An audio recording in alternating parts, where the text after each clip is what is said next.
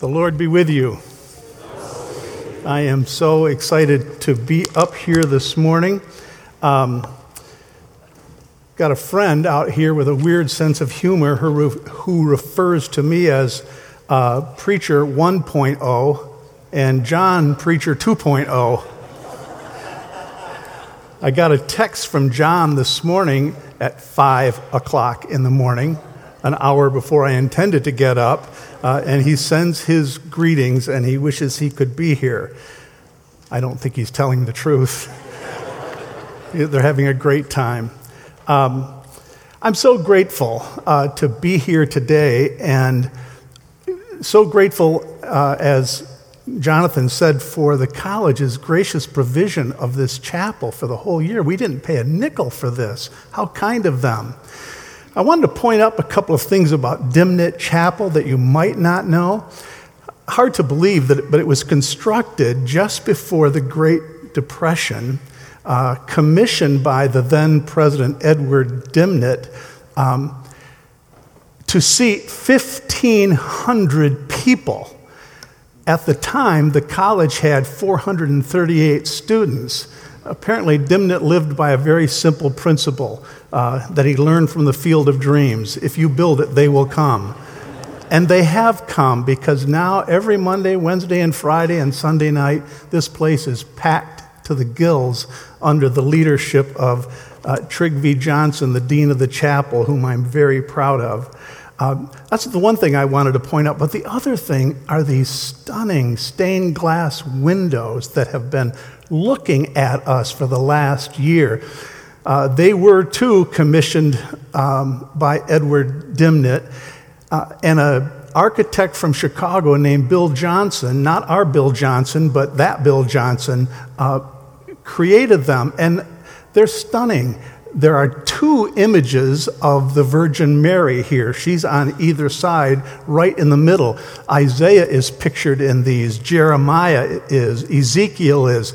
And the four writers of the gospel, Matthew, Mark, Luke, and John. Matthew was a tax collector, hard-bitten, cold, calculated. But when Jesus met him, he dropped his love for money like a hot potato and followed the one who holds all the riches of the world, Matthew. Mark is here. Mark is actually the secretary who took down the words of Peter for his gospel. So really the Gospel of Mark should better be called the Gospel of Peter, but we won't quibble with that. Luke is pictured up here. Luke had this large, expansive heart for all the world. Do you know what his image is? His image is that of the ox. He was strong and brave. He was also the physician of the Apostle Paul, and I would say Paul needed a personal physician. And then John is here. John, the beloved disciple. He was the earliest, the youngest disciple to follow Jesus. Do you know how old John was when he left home to follow Jesus? 12 years old. Think about it, 12 years old. He would live to be the oldest of the disciples, and he would die last. Having been exiled by the Roman government on Patmos, he would die later in Ephesus. He was charged to care for Mary, and he did to his dying day. That's all of the disciples. And as different as they were, both in temperament and writing style, they had one thing deeply in common. Well, two things, really. One, they loved Jesus and they followed him. But they, every morning and every evening, just as we were singing, would rise up to say, Shema Israel, Adonai Eloheinu, Adonai Echad, Vafta et Adonai Eloheka, B'chol levavcha, Yuvahol nefshaha, Yuvahol mehodeka. I'll translate that in a minute. But for now, I want you to listen with me to these words from the book that we love. Now, this is the commandment, the statutes, and the ordinances that the Lord your God charged me to teach you, to observe in the land that you are about to cross into and occupy, so that your children and your children's children may fear the Lord all the days of their lives and keep the decrees and the ordinances that I am commanding you today. Hear therefore, O Israel, and observe them diligently, so that it may go well with you in the land that you are about to occupy, and that you will multiply. Hear, O Israel, the Lord is our God, the Lord alone. You shall love the Lord your God with all your heart, with all your soul, and with all your might. Keep these words that I am commanding you today in your heart.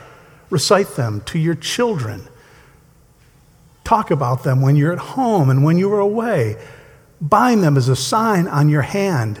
Fix them as an emblem on your forehead. Write them on the doorposts of your house and on your gates.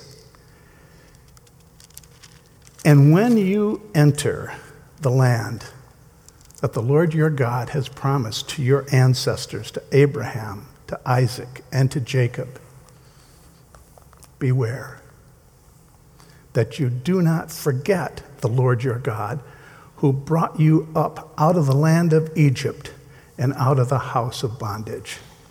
This is the word of the Lord. There's so much there, and my heart is absolutely overflowing, and I'm going to try not to talk too fast because I'm so excited.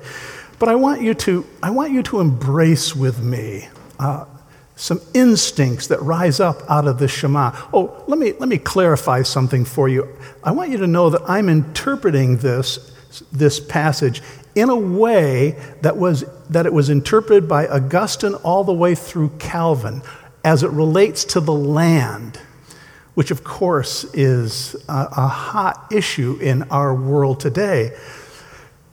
But from Augustine to Calvin, they were consistent in understanding that the land referred to the gift of Christ Jesus. It wasn't terra firma, it was a person that we would inherit, and the person was Jesus. So when I read the land in the Old Testament, I think really of the Lord himself. That's why the Apostle Paul said in 1 Corinthians, "For in him all the promises of God find their yes. For this is the reason it is through him that we say the Amen to the glory of God." The point is that the promise of the land is the promise of Jesus himself. He is our one true home and rest. Just so you know where I'm coming from on that. But what instincts, what capacities, what practices must we possess in order to possess Jesus in this fullest sense? Well, the first one is obvious. Hear. That's Shema. Hear, O Israel. The Lord is our God, the Lord alone. Hearing is the capacity preceded by the capacity to silence, to quiet, to listen to the voice of the living God. So my first challenge and charge is simply that, to quiet down. No easy task in the world in which we live today. Honking, crowded, screaming, earbuds in every ear, earphones over every head, all because of the need to resist silence. And it's such a sad thing. T.S. Eliot once said, "Where shall the word be heard? Where shall the sound resound? Not here. There's not enough silence." So I challenge you in the name of Jesus to find a way to quiet down and listen. When you get home, do you turn the television on right away? Or get in the car and turn your radio on? Listen quietly to the voice of God. It was Isaiah who said, "In returning and in rest, you will be saved. In quietness is your salvation." Who likes the poetry of Shel Silverstein? Any hand? Oh, good, good, good. Some of you do. You're going to love this one. Let there be one day for boys and for girls when they can make the grandest noises. Screech, scream, holler and yell, buzz a buzzer, clang a bell, try to bounce a bowling ball, ride a skateboard up a wall, eat your food with a chomp and a slurp, chomp, chew, hiccup, and burp. On one day, do all of these. The rest of the days, let there be silence, please. Silence.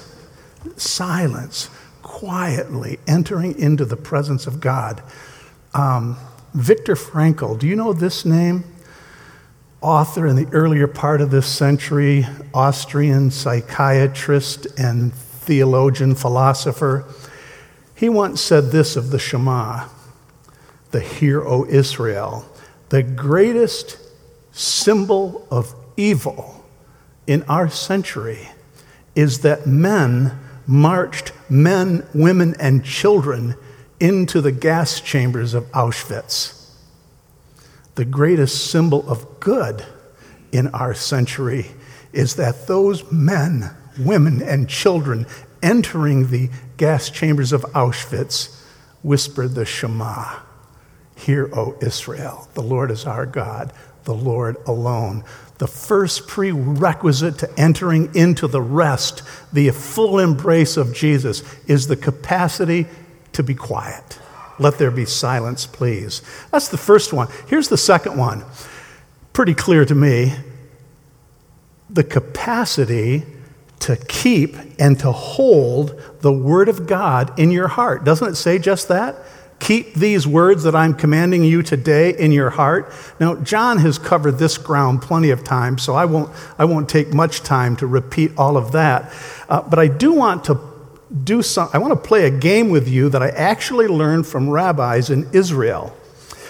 They will recite a passage of Scripture to children, and they will make a mistake on purpose. And when they make a mistake, the children are to raise their hands and tell them what the mistake was. Isn't that interesting? So I'm going to do that right here. So if I make a mistake reciting something, you tell me when we get there. You can boo, you can hiss, you can do whatever you want, or raise your hand.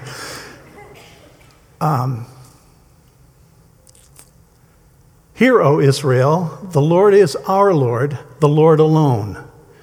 You shall keep the words of this book in a book, on a shelf. You caught me. Yeah. The Lord doesn't say, keep these words in a book. No, he keeps them in the heart, the human heart. I just think it was such a risk on God's part to do that.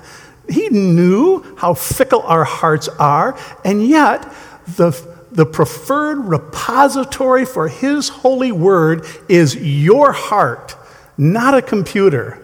Keep these words that I am commanding you today in your heart. Earlier this year, or this week, Nancy and I joined a jam-packed crowd at Christ Memorial Church to grieve with Ron and Sue Hemeke. Ron and Sue said goodbye to their daughter, Marissa, in a horrible automobile accident. Is there anything worse for a parent to have your heart ripped out of your chest?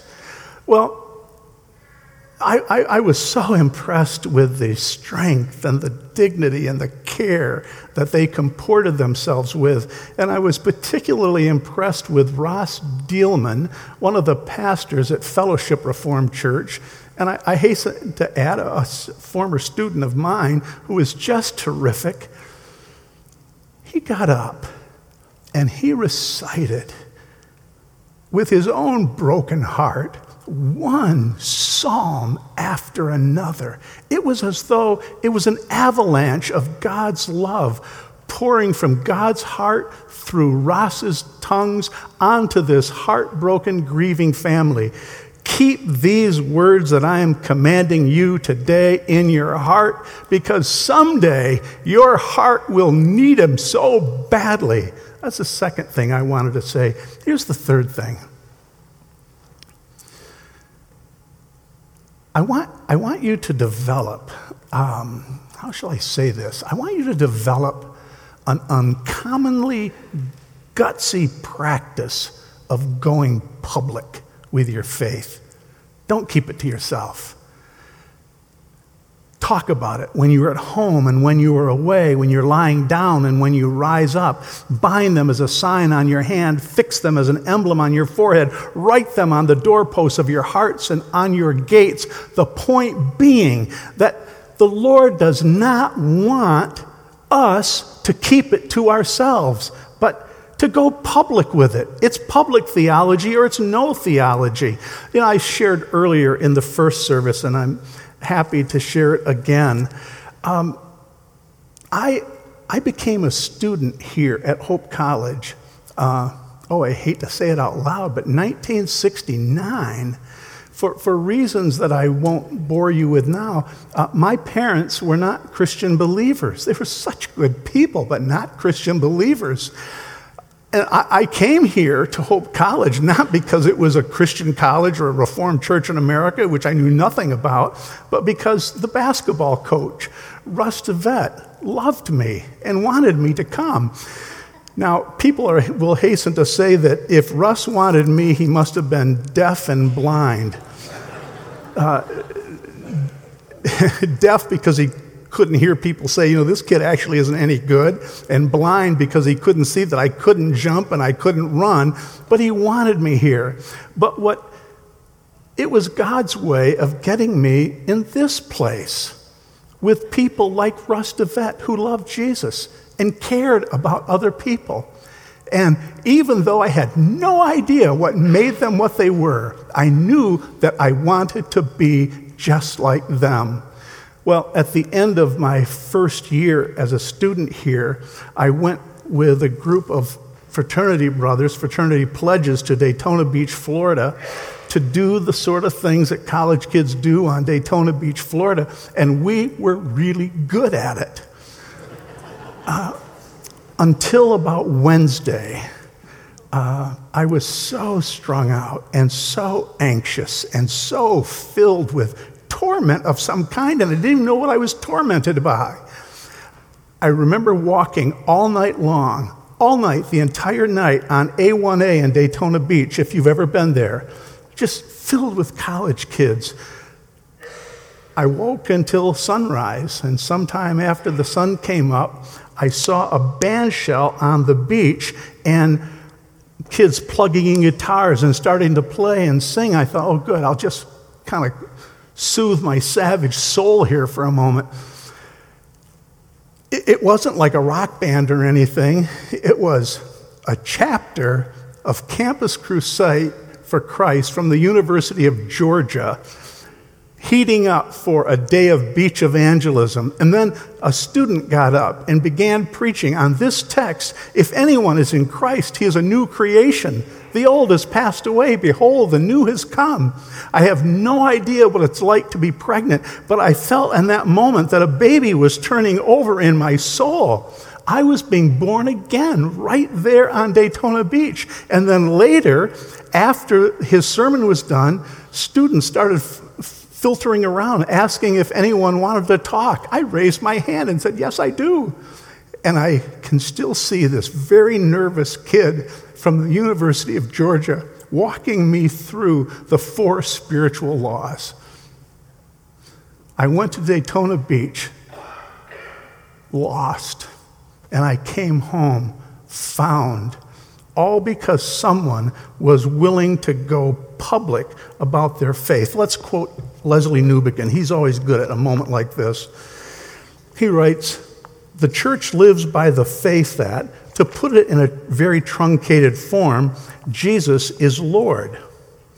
That means that he is Lord not only of the church, but of the world, not only in the religious life, but in all life, not merely over some people, but over all people. He is not just my Savior, but the Savior of the world.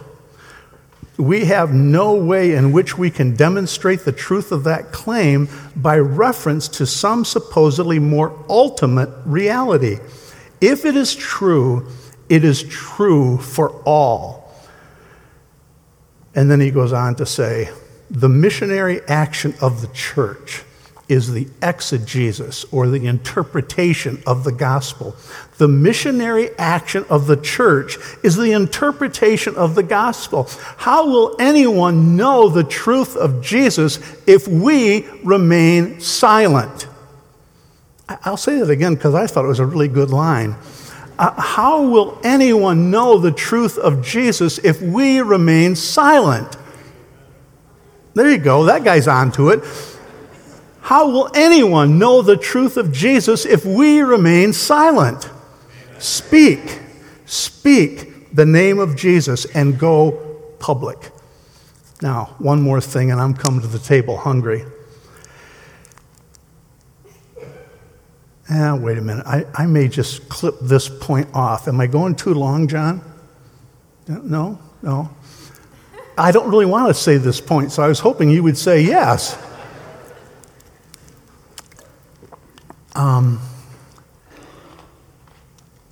If we're going to embrace the promised land in Jesus, we can't forget the Lord our God. Can't. To which you're saying, well, Tim, we're here. How are we ever going to forget?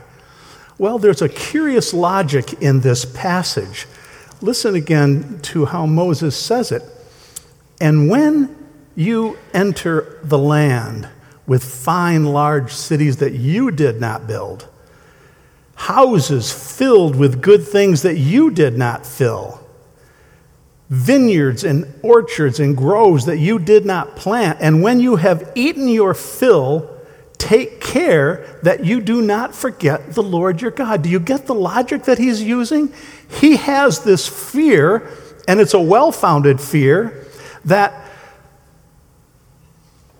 prosperity brings forgetfulness. Now, that can't be true, but he's worried about it, that the more prosperous we become, the more likely we are to forget God. I mean, really, when you think about it, how is it possible for us to pray earnestly, give us this day our daily bread, when our freezers and our refrigerators are tumbling over with good things? And this was a concern that John Wesley had, and I'm going to read it for you right now.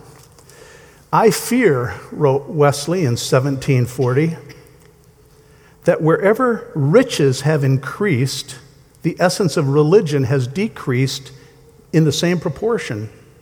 Therefore, I do not see how it is possible in the nature of things for any period of revival of religion to continue long, for religion must necessarily produce industry and frugality, and these cannot but help to produce riches.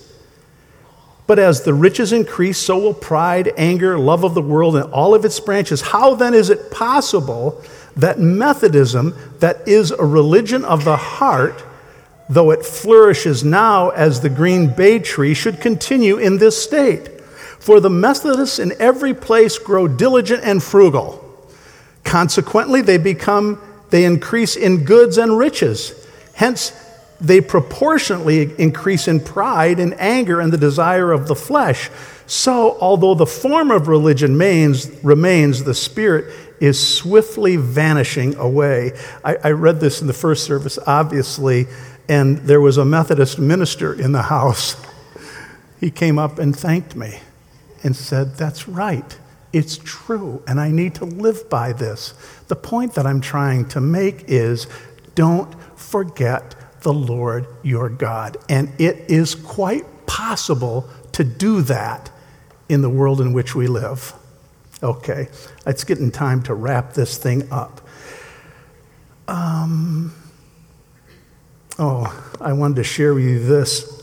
Nancy and I have been reading aloud to each other at night this terrific book by Rebecca Dang, a member of our congregation, titled What They Meant for Evil.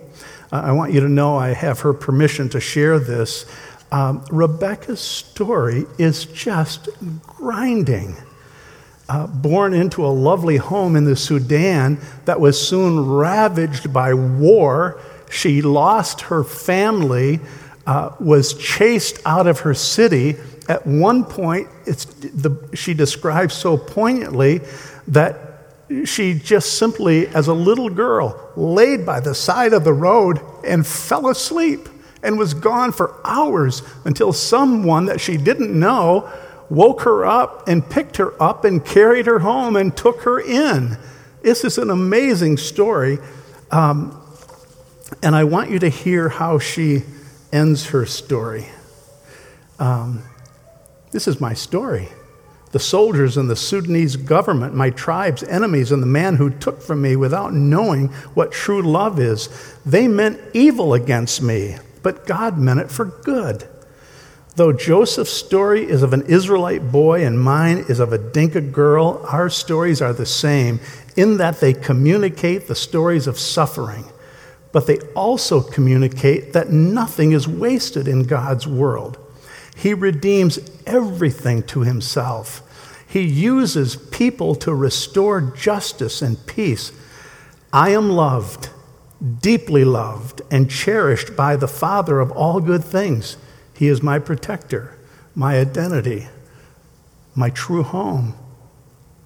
I am no longer lost. I am found. So as I said, I texted her to ask her if I could read that.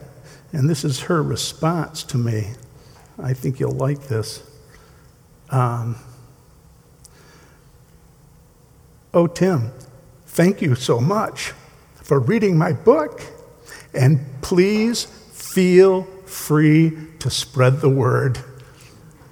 Do you hear that? Please feel free to spread the word. Hear, O Israel, the Lord is our God, the Lord alone. You shall keep this word in your heart. Bind it as a sign on your hand. Fix it as an emblem on your forehead. Write it on the doorposts of your house and on your gates. This is God's challenge to us. And in the name of the Lord Jesus, I ask you to accept it. Pray with me, please. Lord Jesus, who have we on earth beside you? There is none like you. And we pray that by your grace great and your mercy free, that you would teach us to hear better, to keep deeper, to proclaim more fully than we've ever done before, and in all things to trust you every day of our lives through Jesus Christ our Lord. Amen. Thank you.